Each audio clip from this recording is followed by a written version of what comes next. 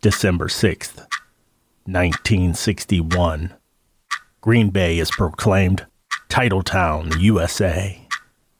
It would also be the first season that the Packers would wear their trademark capital G logo on their helmets.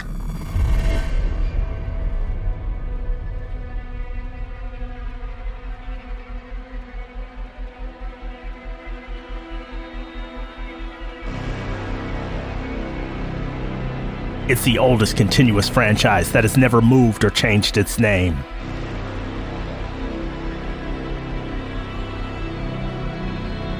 Home of the Cheeseheads and the Lambeau Leap.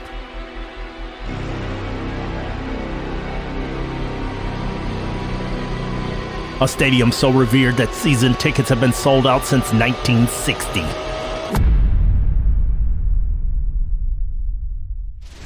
Over 100 seasons.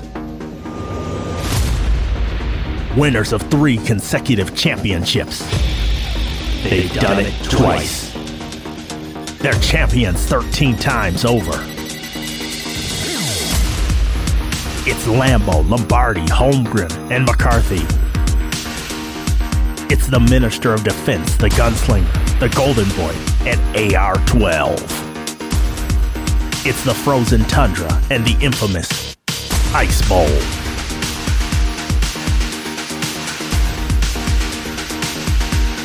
Their fans proclaim,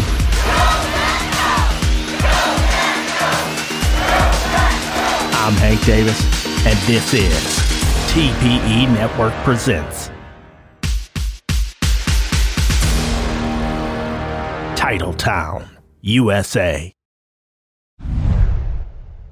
I sat down with Packers Fan Podcast host Wayne Henderson in order to unpack his allegiance to the Green Bay Packers.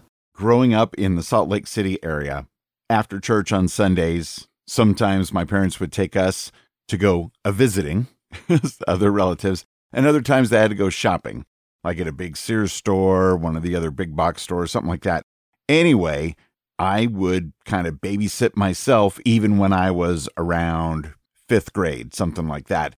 I would go to the electronics section because I like to look at the records. I like to look at the other electronics and hang out with the TVs.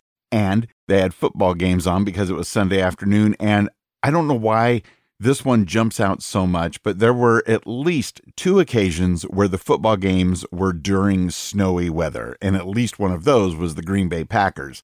And, you know, even though I grew up in Utah, we had a lot of snow and all of that good stuff. It was still fun and special to see football being played in the snow. And that really caught my eye. And I thought, this is really neat. I really enjoy watching this. And I'll sit here, you know, back in the mid 70s, they'd let you just kind of hang out and watch TV and stuff. I never had any issues. Then it became more solidified when I was in the 7th grade in junior high. And we had those periodic book fairs where your parents would send you with a little bit of money and you could pick out maybe 3 books and a calendar or some little toy or what have you.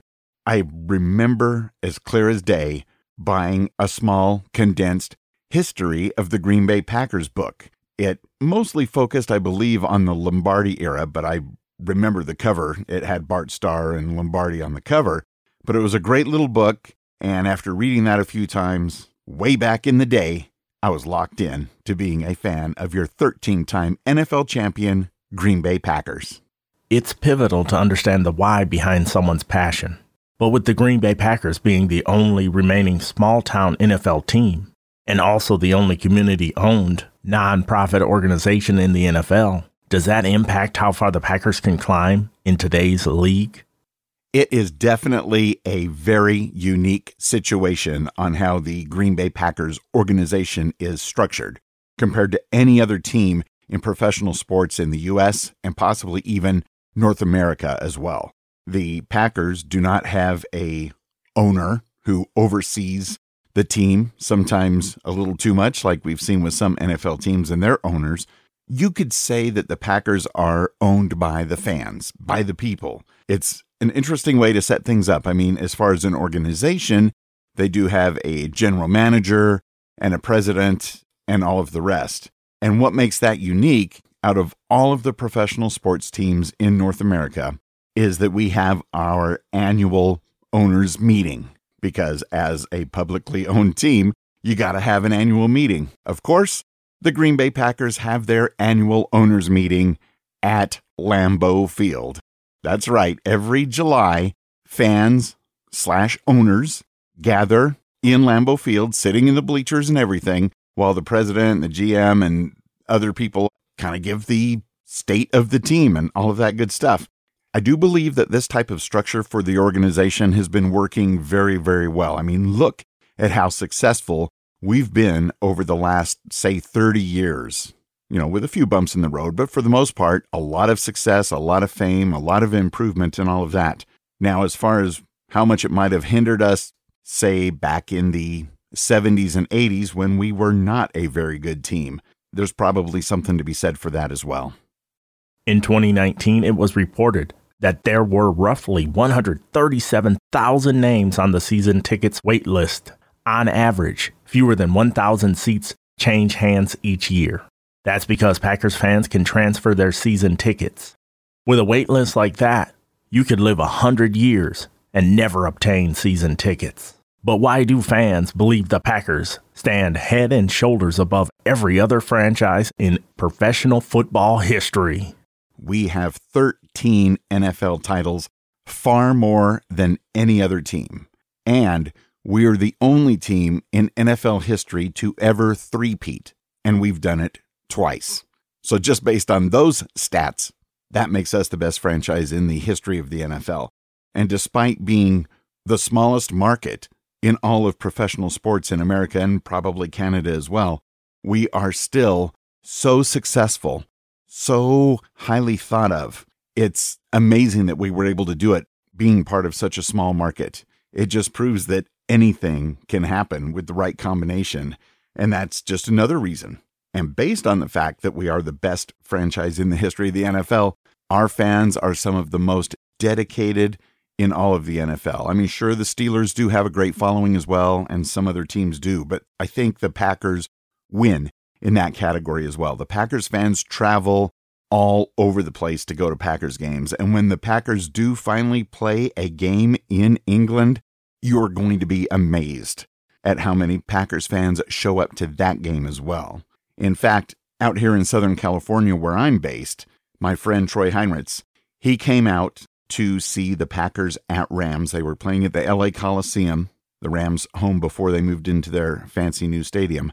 And he'd heard the stories and seen photos of successful Packers fans traveling to all these games and taking over part of the stadium. But he was not prepared for actually seeing it in person at the LA Coliseum. At least half of the crowd at the sold-out game for Packers at Rams at the Coliseum were Packers fans. There were green and gold jerseys everywhere, and if you play back the tape from that game, you will clearly hear loud chants of "Go Pack Go," much to the chagrin of the Rams fans who didn't have anything cool to combat it with, and much to the chagrin of the Rams players. They're like, how does this happen in our own home? It's just special, it's magical, and I'm going to wrap up by letting you know that more magic is coming soon. Go Pack Go. With iconic coaches whose accolades will be remembered forever. A quarterback trio so legendary that all I have to do is say the numbers 15, 4, and 12. A stadium so renowned that the echoes will reverberate 100 years from now. 13 times they've climbed the mountaintop, and they might climb it 13 more. Work together, win together.